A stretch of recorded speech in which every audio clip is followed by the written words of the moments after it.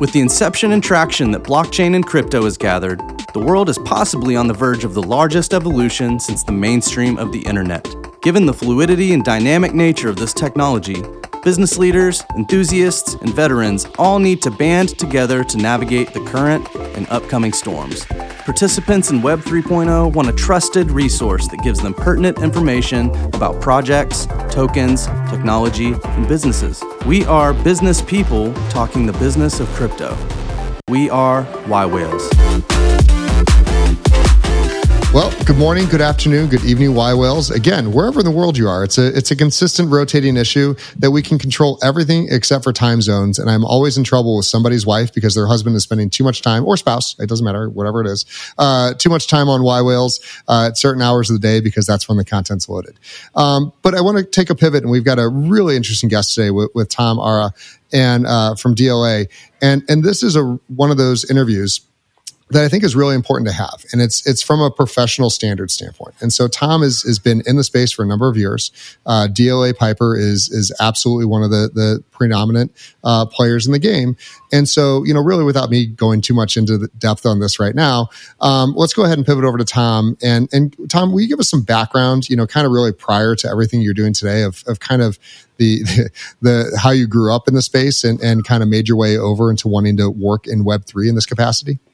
Sure. Well, Jay, thanks for having me today, and glad to be able to speak with your audience. I was actually quite flattered when you said interesting guest, because not a lot of people think of lawyers as interesting guests, although I guess it depends on what kind of lawyer you are and who you represent, including former presidents. So my background, interestingly enough, I grew up working in the radio business, and I was in love with radio, and wanted to, my dream was to be a syndicated radio show host back in the early 90s. My misspent youth was all about, radio and music. That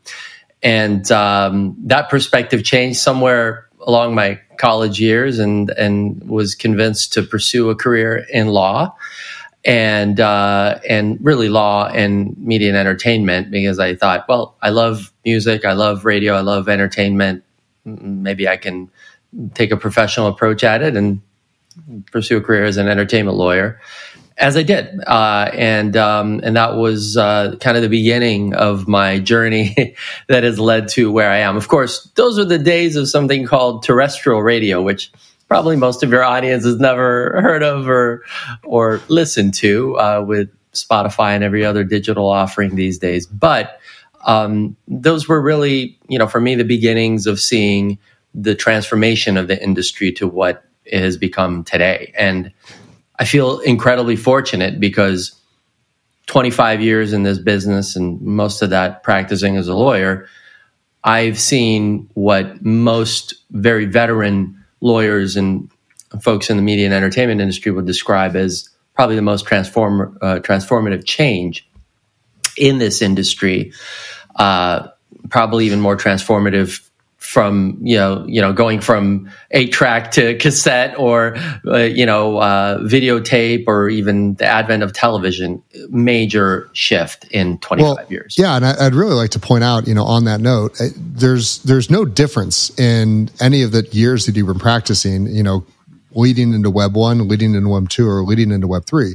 The law is still the law. And I think that most people really just believe that because permissionless and open standards exist, that suddenly all this goes away. And, the SEC would like to have a conversation with anyone that believes that, because that's just not the case. Tom, I think you can speak about this really in a very much more prevalent manner. And I talk about Y Whales and Web3, very often about we're still in such an early phase that most people don't understand the technology that is Web3, blockchain and cryptocurrencies. They don't understand it. And so what we have right now from a very educational standpoint, I guess, is the technology driving the industry. And there's nothing wrong with that. It happens every time that there's a new technology. It happened in Web 1, it happened in Web 2, and it's happening now. But the reality is the only way to monetize some of this technology in a legal and global capacity is to come back to the legal foundations that exist to protect all the IP holders and everyone else around here. Napster 100% proved that people wanted digital music and movies.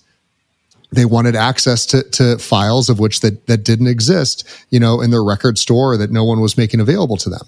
However, Napster's not around today in any meaningful capacity because Spotify, Apple Music, Pandora all went out and legally acquired these catalogs and then adopted the technology on top of that.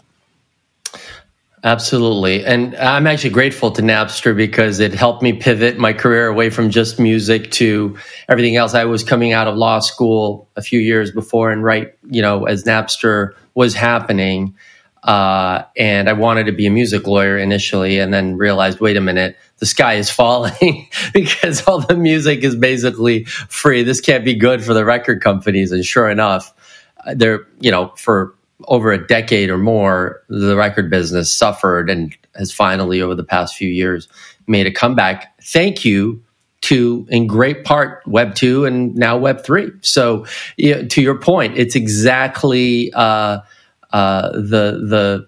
reason why I think my interest in the industry has shifted so much and leaned into it in a great way. No, it's such an emerging asset class, and the technology is changing daily, and the laws really haven't caught up in any way, shape, or form. Because and where Correct. You can educate a lot, and I hear from I probably get at least 2 to 5 pitches a month on, here's how we're going to, NFTs and blockchain is going to change the music and movie and, film industry. And it's fabulous. It's great. I believe them. But my first question across the time, 100% is, what does your lawyer say about this? Right. And most of the time they're like, well, we're permissionless, we're on chain, we're this. I go, well, right. That's what everybody thinks. Right now it is the Wild West, and I appreciate that from a build it and figure out what it's happened, break it, and go through that prospect. But what's your perspective on kind of the overall ecosystem today, which is chaos, to where we're going to get to mainstream adoption?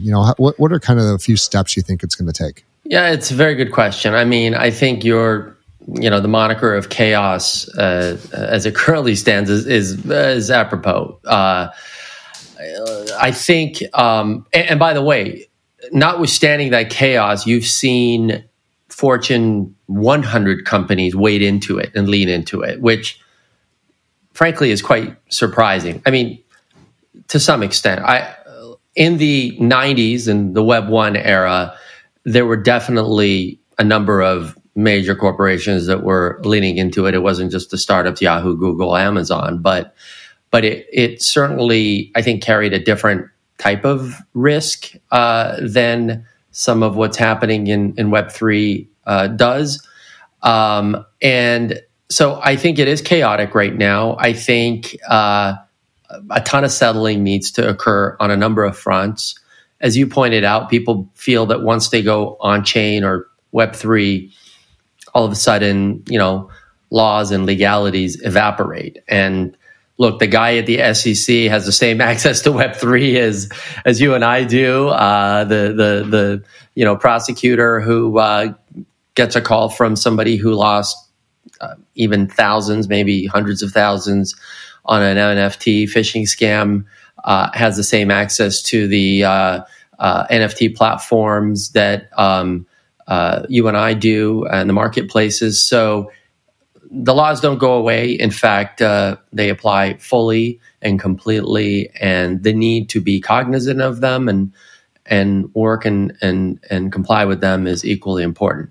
With that all said, I think, this is one thing I love about my job is there's a lot of things that are antiquated about this world, and the laws are squarely in that category. There needs to be updating of laws and regulations, and some of that is happening, but it's a bit slow, and the attention only comes when something goes wrong. Or you get too big. When something goes really right as well as when they show up knocking as well. True, very true. That's the other end, end of the spectrum, but that's correct.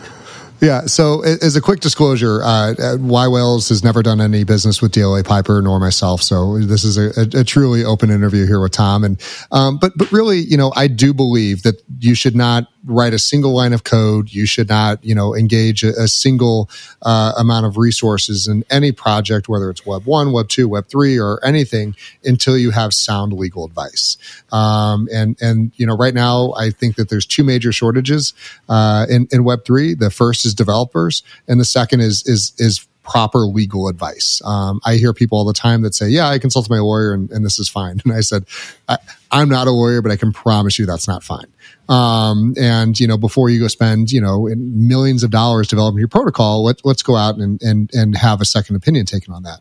What's your, kind of run us through the roadmap of any entrepreneur in the space, what their mindset should be thinking about as they're wanting to develop a Web3 protocol, which may be entirely distributed and completely run by a smart contract that lives on the blockchain and no one touches it again. But how should people think about, talking to a lawyer like yourself?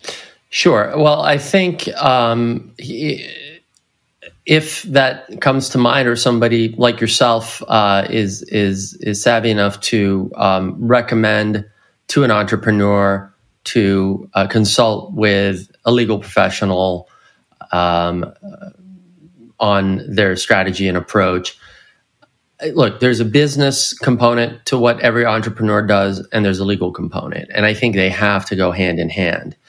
And the earlier, the better. I can't tell you how many times, Jay, we've had to clean up very, very smart and successful entrepreneurs' messes from an early stage, kind of being hasty and maybe trying to trim cost here and there. They've set up an entity in the wrong way. They haven't done, proper elections for issuing shares, a variety of things from the corporate side. Well, the same we see now very much when it comes to people setting up DAOs or setting up NFT protocols or initiatives. A lot of that is, look, we'll just kind of get this going. If it's successful, we'll deal with it later. And I get that approach. I mean, it's certainly not. I can't argue with somebody for not wanting to put their life savings into my account to pay for legal fees. But I think there's a balance, and I think there are legal professionals who can work with early stage entrepreneurs, and we do. We have one of the best, my firm DLA Piper, one of the best startup and emerging growth venture capital practices in the country, and we work with those folks to find a balance. I think the discussion really with your counselor needs to be, do you understand the space? Like, I'm a techie. I was trying to figure out how to connect to peer-to-peer networks in 1989. It was a joke, right? Prompt wasn't doing the trick for me. But, I think you need a combination of either one individual or multiple individuals on your legal team that have tech understanding and experience, corporate understanding and experience, because you're going to need some form of corporate entity. You don't want to be a sole proprietor. Bad idea.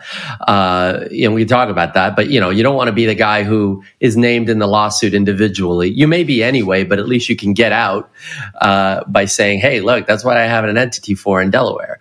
And then lastly, if you're in the NFT Web3 space, I think my practice and my expertise, which I can tell you a little more about, which is the content world, is critical too, because when someone asked me, it was a Variety reporter asked me recently, what did I think the prospects were for lawyers in the metaverse? I said, it's greenfields, because everything in the metaverse is content. Somebody creates it, somebody licenses it, somebody acquires it, and I'm hopefully that person representing, those people and or lawyers like me at my firm. So I think having someone with content savvy and expertise is also a very critical component of that representation team. Yeah, it's clearly, Web 1, I heard a really great explanation from one of the higher ups at A16Z, and he gave a very, we all do this every day. Like when someone says, like, how do you describe Web 3? I think all of us have our sayings, and I can't take credit for this one, but it was really good. Web 1 is read. Like you can consume content, but that's it. Web That's 2, right. they defined as read write. You could read it, but you could also post on Facebook, Twitter, whatever the case is, and push data out there very, very easily. And Web 3 they describe as read write own. Which means that you can push and pull content, but you can actually own content and verifiably own things that are on chain. Now, look, we're still very early in this, but for someone and that I says, would just add to that, Jay, Web3, we'd also add disintermediation, I think is a major component of it, right? Which is really the idea of gradual removal of intermediaries, right? And this is why Facebook is launching Meta. They're an intermediary right now, but they want to be the platform where, they're no longer necessarily viewed as an intermediary, but where you go to interact in a disintermediated world. And so decentralization and disintermediation, I think is critical, giving users tremendous control over that experience on the web, on the internet. Oh, absolutely. And so when we think about just some of the dynamic changes that now need to be thought of, because prior to this, if I put a website up on Web 2, I just like, hey, here's a website, here's some content. I want to sell JPEGs. It's clear, the worst thing you got to worry about is number one, is that the content you created and that you own, and two, are you paying the taxes on any revenue generated? I'd say that those are kind of the two of the major things that you have to look at. Describe in Web 3 what somebody needs to be thinking about when they say, I'd like to do an NFT project. I want to go ahead and put a smart contract out that's going to live forever, deploy X number of thousands of randomly generated characters, which is, let's pretend that they're original content. What does somebody need to think about, prior to deploying that on chain?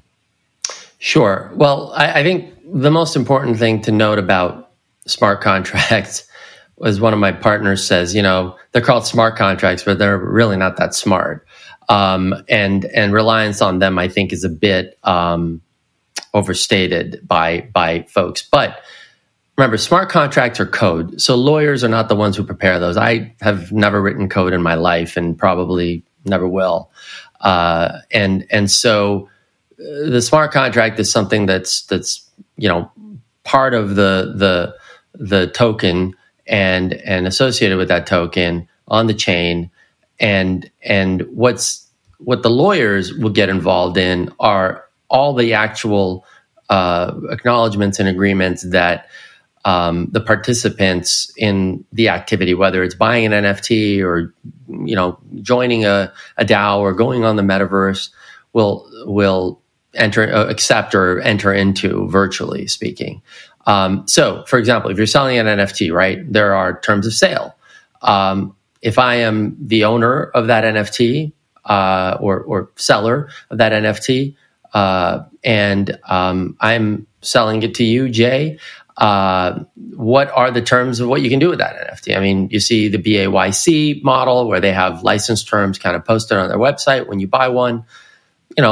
Some clarity, but not for lawyers. We'd hope for more. There are others that are much more detailed. If you go buy if you go receive a luxury brand NFT, or you go and get an NBA Top Shots NFT, or one of these, very detailed terms. What you can do with it? Can you commercialize it? Can you put it on T-shirts? Can you open a cafe like somebody did with one of their Bored Apes, and go sell burgers? That's a big misconception right now in Web3 is you own the thing, you may not own the IP. And Correct. So Bored Apes, I believe, is getting a lot of the value because they're saying, if you have this NFT, if you have this token, it's yours. You do whatever you want with it. There's no, only if you sell that token do they get the royalties off of whatever you sold it there. But there's no licensing rights, correct? That's you correct. Own that thing. Yeah. And in fact, the Bored Ape license agreement is a license. You don't own the actual intellectual property. You have a license. The Yuga continues to own that. So, and by the way, let's bury that misconception right here, right now on your great podcast. When you purchase an NFT, you are not buying the underlying IP. You are buying code on the chain that evidences your ownership of a link to access that IP. That IP, if it's an image or a video or some other form of content, is stored typically on a third-party site. It could be, AWS, it could be IPFS, it could be one of these other services, but that link allows you to access that. The artwork itself and the underlying IP remains owned by whoever created that. And unless, of course, the seller has said to you, I will deliver to you not only this token that allows you access, this non-fungible token, but I'm going to deliver to you the actual artwork, either in physical or digital form, and transfer in some writing, because under the copyright laws of the United States, a transfer of intellectual property requires a signed writing. Transfer that copyright to you. And that rarely happens. In fact, virtually never happens unless, someone has been legally savvy enough to figure it out and get that in place. And so people think, I bought an NFT, now I own the image. You don't. You might have a license to do certain things with that image as long as that link is active. But beyond that, all you own, I say all, it's valuable in certain contexts, is that token, which is code on the blockchain, allowing you access to an image. And it's a very interesting world that we're moving into. And I'm sure you, as a lawyer, you guys are like looking at this thing going like, oh my God, I don't think people quite realize how complicated copyright law is. It's not as simple as just like click buy and like now I have, the access to make a movie of it or to open a burger shop with the name on it. Like there's still a lot there. You can't use the Bored Ape name without going back to them. You have an image, I believe, but there's a lot there. And then you add into there's did you follow the Seth Green? I was issue? Just talking about exactly. The situation of phishing so now and fraud. You've got. Yeah, so now you've got somebody that believed that they own this. He did own this, in fact. It is his. Spent immense amount of money building a film around his Bored Ape, monkey, and had it stolen out of his wallet. Now we're entering the world of like, which is better, TradFi or DeFi? Because in a TradFi world, if somebody came in and stole your artwork off the wall or robbed you of something, you can file the police report. You can go back and say this, and this, and potentially you could get your IP back, or it never would have left in the first place. I don't even know what the law is right now. Like he's made the movie, he's got this, but he does not own that ape anymore. Right.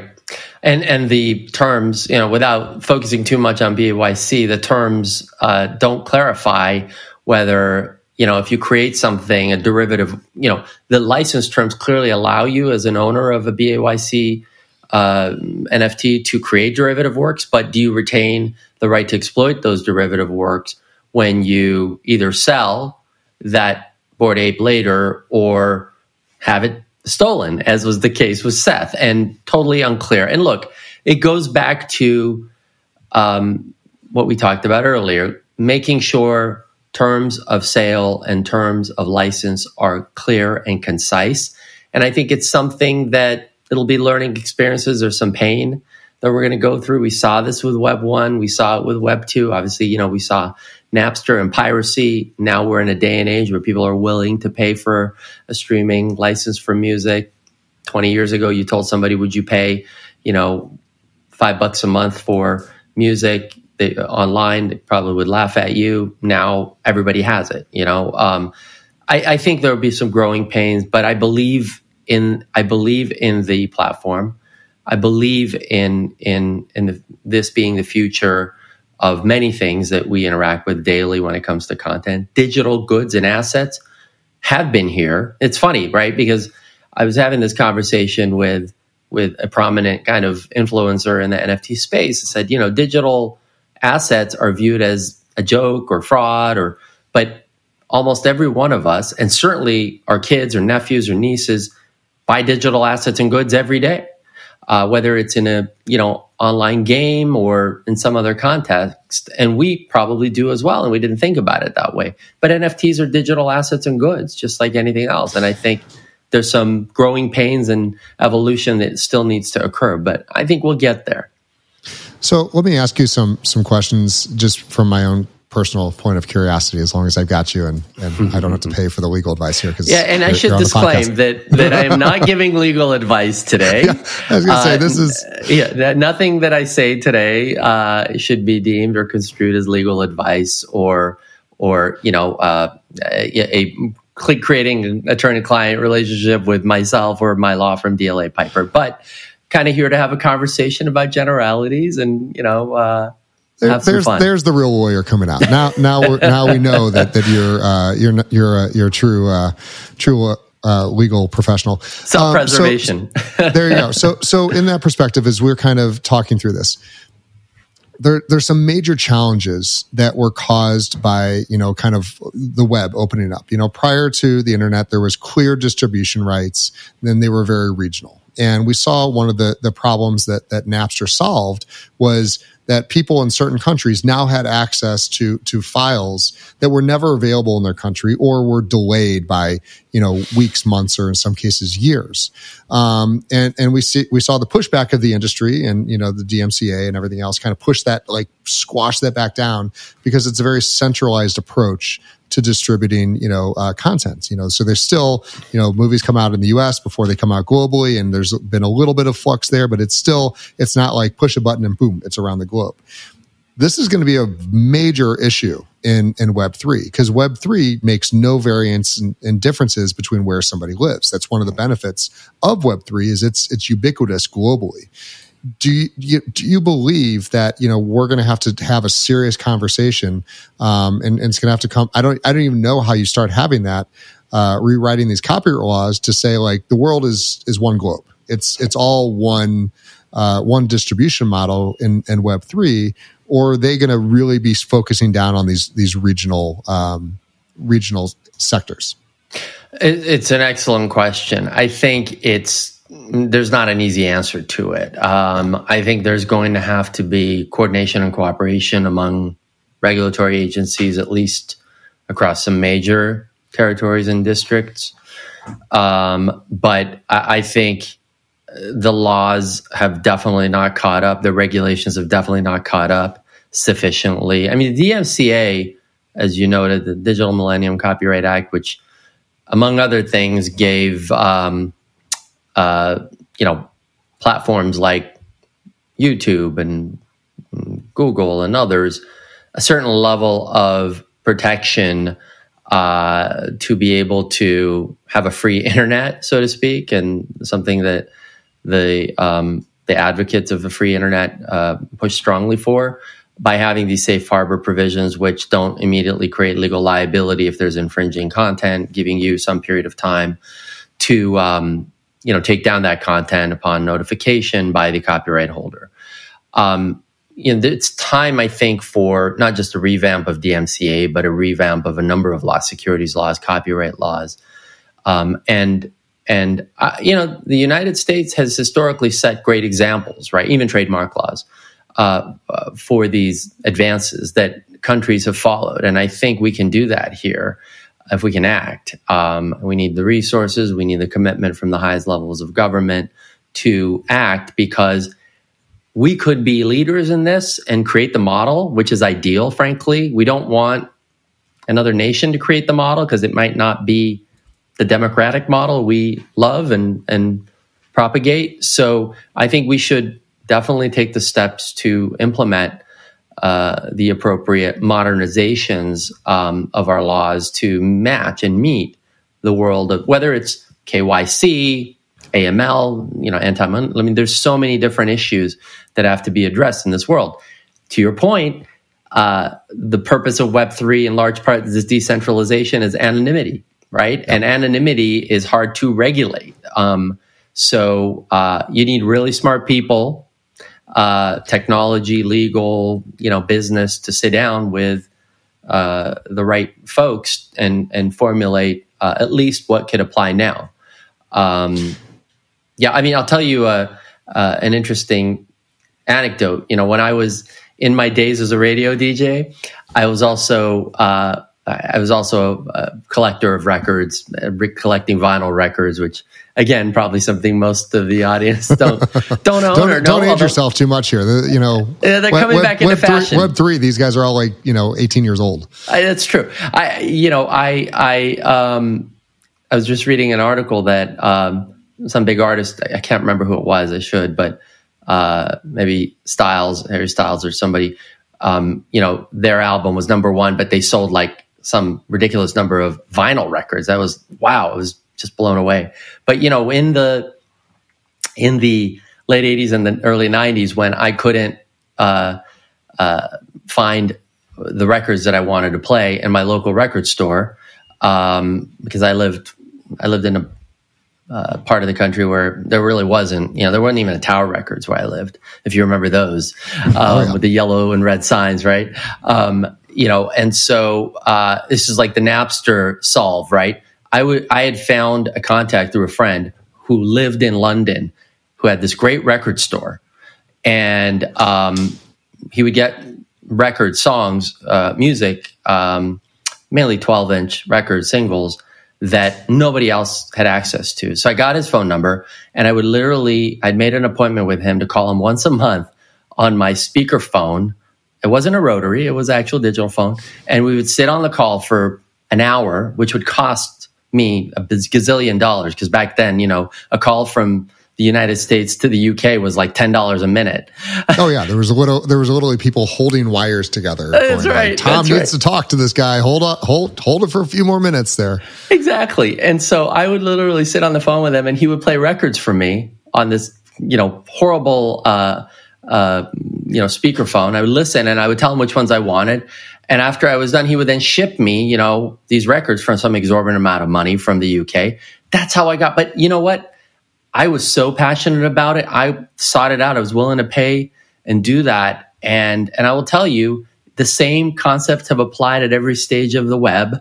And I think Web 3 is the same issue. You cannot stop technology. It will always prevail in moving and advancing forward, because people will seek it out, like I did those records on that call every month. And I think once regulators and lawmakers really recognize that, they'll act, and they have to act, because this is important to evolution. And I fully agree. The U.S. was the leader in Web 1 and Web 2. And from my perspective, and all I do is talk to people around the world about Web 3, the U.S. is almost in last place. I mean, the U.S. is crushing innovation, and doesn't need to be. It's from a very archaic standpoint, and trying to apply laws that just aren't relevant, and they're very easy to manage. There's certain things that I won't get into on this call here, but it starts with more lawyers like yourself need to have a basic understanding of what Web3 is and what it isn't. The actual use cases of what blockchain technology and decentralization can do for society overall, and not worry about these fringe cases. To me, blockchain is the worst place to launder money. It's the worst. Cash is great. It's traceless. It's completely anonymous. Sure. We see people that have stolen things on blockchain be arrested years later, because there's such a clear trail of the theft. And so, the ability to teach all lawyers, or really around the US and around the world, some very basic ideas around Web3, I think would absolutely be the only way that we're going to get to the lobbyists and get to the politicians and get to the higher ups to actually make clear common sense laws to say this is a net positive. But there's the clear, there's issues. There's a lot of issues, and it's because there's no regulation. And then as soon as they say regulation, it's like, no, that's the wrong. You're putting the wrong regulation on us now, and so the market goes, crashes down because everyone's got fear. No, I think what you're saying is certainly music to my ears. But I think there are folks who are quite entrenched in antiquated models that don't want to necessarily see advancement, and so they're not calling their local, congressman or woman saying, we need to see movement on this, or pushing for advances. I think, look, the idea that crypto is a dirty word, or blockchain is full of, what was the internet when it first launched? 70% of it was porn, right? Yeah. and the reality was, the reality was that it took that kind of, content, for better or for worse, to advance at the light speed that it did, technology to where it is today, because there was a demand for that. It had to get better and better. The speeds had to get faster and faster. And now that same content is probably a tiny fraction of what's on the web. And now, I'm not saying that we need porno in blockchain or Web3, but the point is, yes, is there illicit activity happening on Web3 and on the blockchain? Sure. Is it happening in the real world? Of course it is. There aren't mafiosos going, to the local grocery store and asking for their weekly pay. Maybe there are in some places, but there's plenty of other types of illicit activities going on the web and in other forums that we can't, and to your point, tracing and tracking on a blockchain with a ledger, a lot easier than tracing cash. So I think there are definitely many reasons why we should embrace the world of Web3. Yeah. So Tom, that was the greatest pivot ever of being able to get a warrior to go down on this podcast. So I'm really excited about that. So let's circling way back around and bringing a little faith back into this whole conversation here. So DLA, because there's a drastic need. I mean, again, I talk to anywhere from a dozen to 24 entrepreneurs every single week that are interested in getting in the space, that are trying to figure out their ideas, they're ideating. And legal representation is truly one of the hardest things to find, even from that very base standpoint.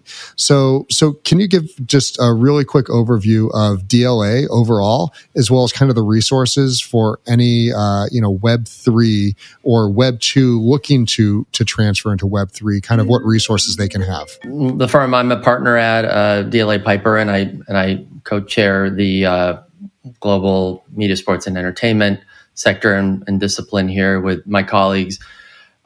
This is one of the largest firms in the world. And I think more importantly than that, because I'm not sure that alone sells anyone on working with my firm or any firm, is that when it comes to technology and advances in technology, and particularly Web3, we have done an incredible job of amassing some of the greatest minds and experts and bringing them together in an incredibly collaborative way.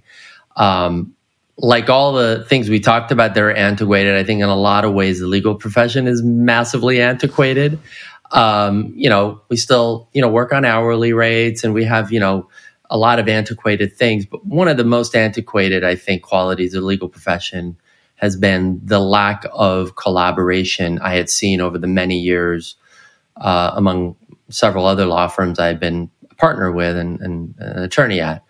And I think we've done a terrific job of solving that. And I got to tell you, it sounds very kind of cliche to say collaboration, but for a client's perspective, I will tell you, do not work with any law firm or lawyer who does not know how to collaborate with one another, because that same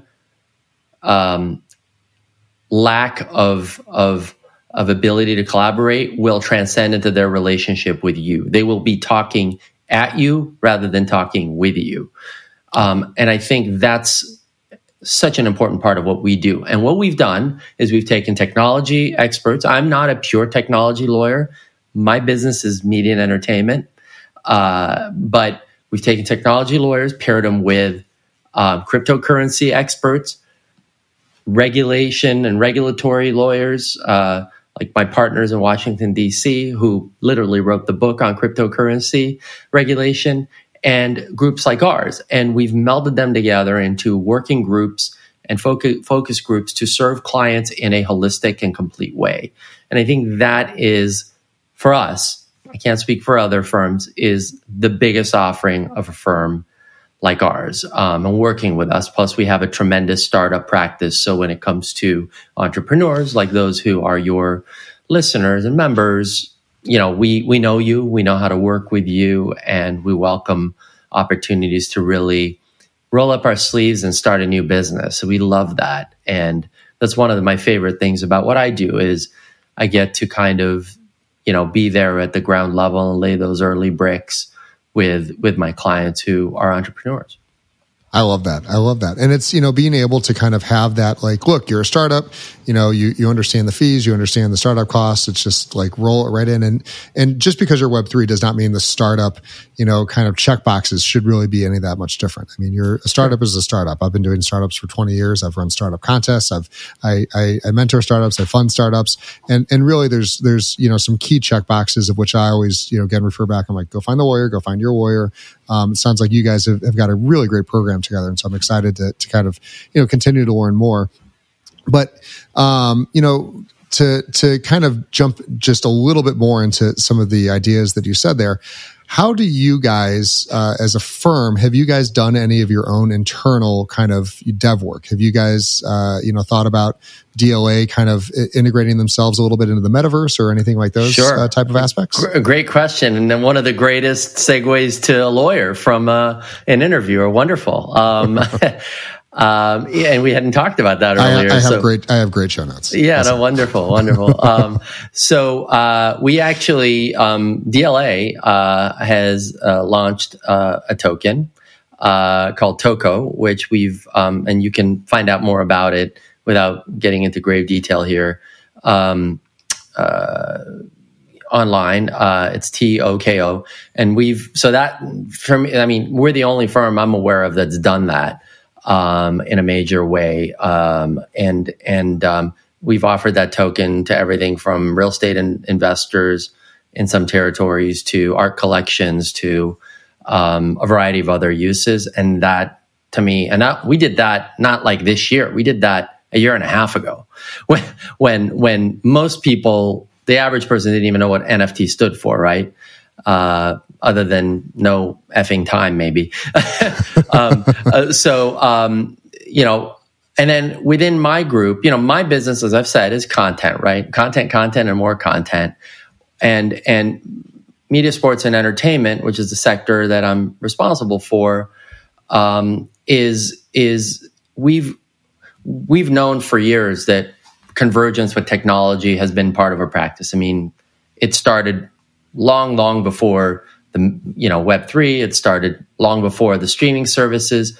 We were already immersed in, to use the appropriate term, in technology convergence with media and entertainment. And so it's been super important for our practice to make sure that our team is very well versed on that intersection, work with clients very carefully and closely, along with pure technology colleagues in deploying initiatives in the media and entertainment and sports industry.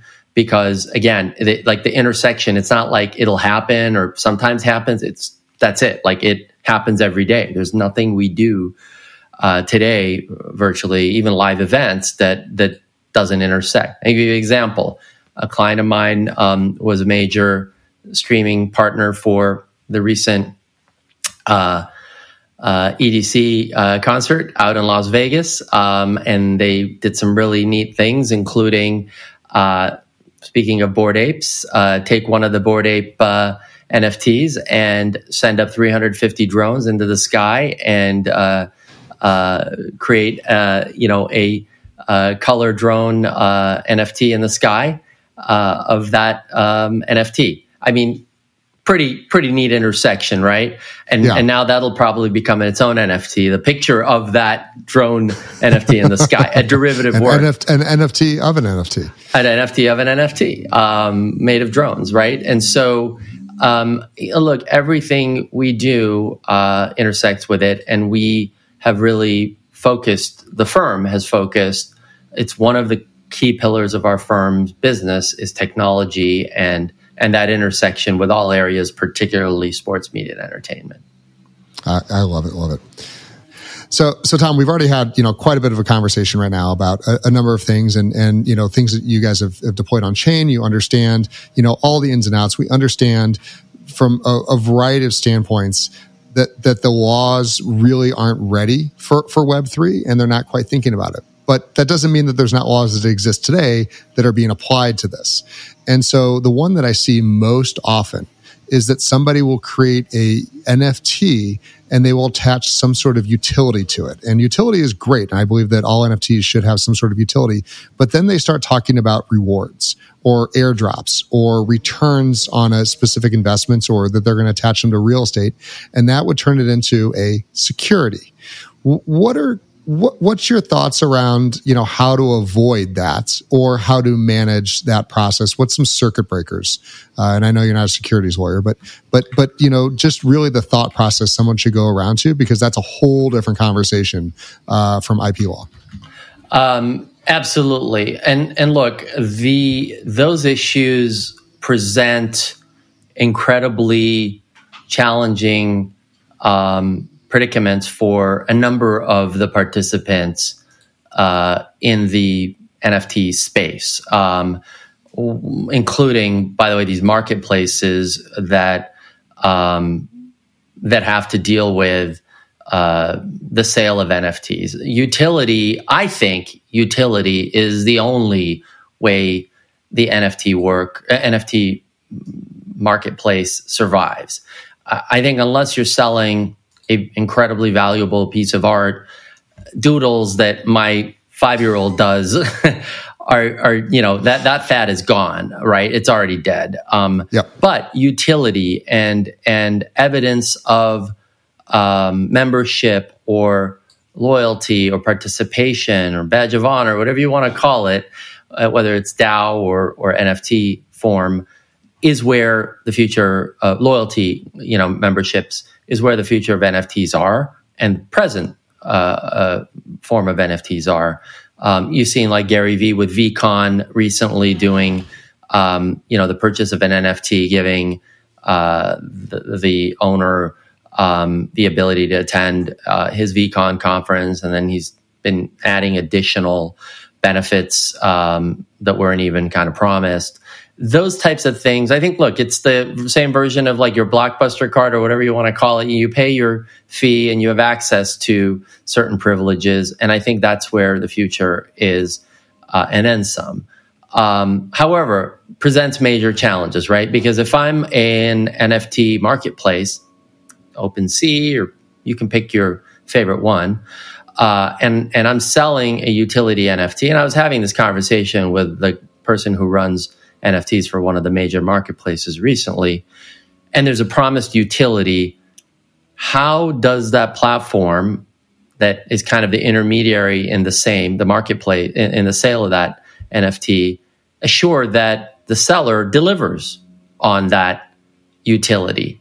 And it's difficult, right? Sure, you can pick reputable partners to be in business with. You can ensure that the utility terms are clear and concise, but there's still some serious challenges around that. And then that leads to the issue of securities laws, right? Because if that utility is something that starts to trample or traverse onto securities laws, because that utility is viewed as an investment, you're participating in revenues. There's a famous Supreme Court case called the Howey test that basically says, it's a security if it's an investment of money. There's an expectation of profits from that investment. That investment of money is in a common enterprise, and any profit that comes from the efforts of a promoter or a third party are involved in that.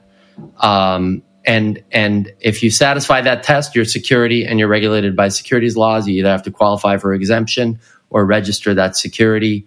And many people in the Web3 world view that Howey test not applying because of that, because of that third factor of the test, which is, there's no common enterprise. It's Web3.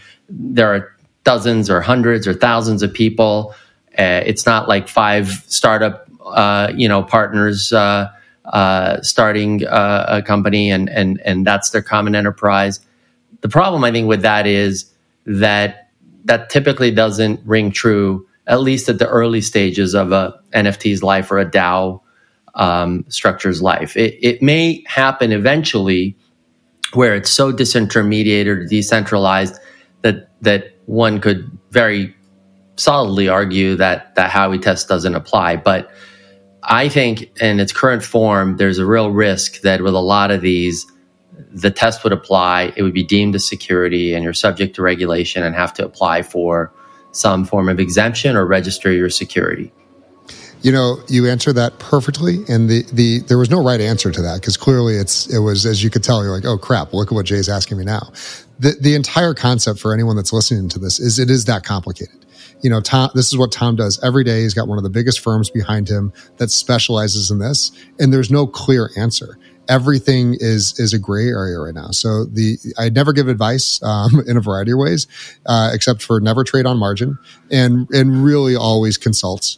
Just with a true legal professional, and having 1 or 2 opinions is entirely acceptable. You use the term, Jay, it's almost in my everyday lexicon, gray, right? Gray area, right?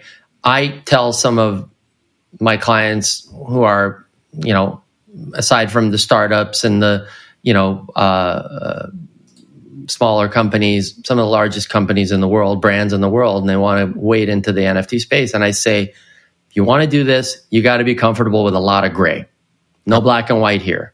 Not right now. And I don't know when there will be, but you got to be, these are the black and the whites, and the rest of it is gray. And if you're willing to play in gray, different shades of gray, then this is for you. If not, then I think you should wait it out.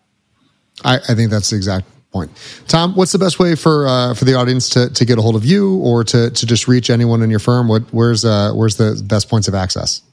Yeah, sure. Well, you can certainly go to our website, and we're going to be launching a new and refreshed site very soon. But and you can find out about our various practices, including our media, sports, and entertainment sector practice.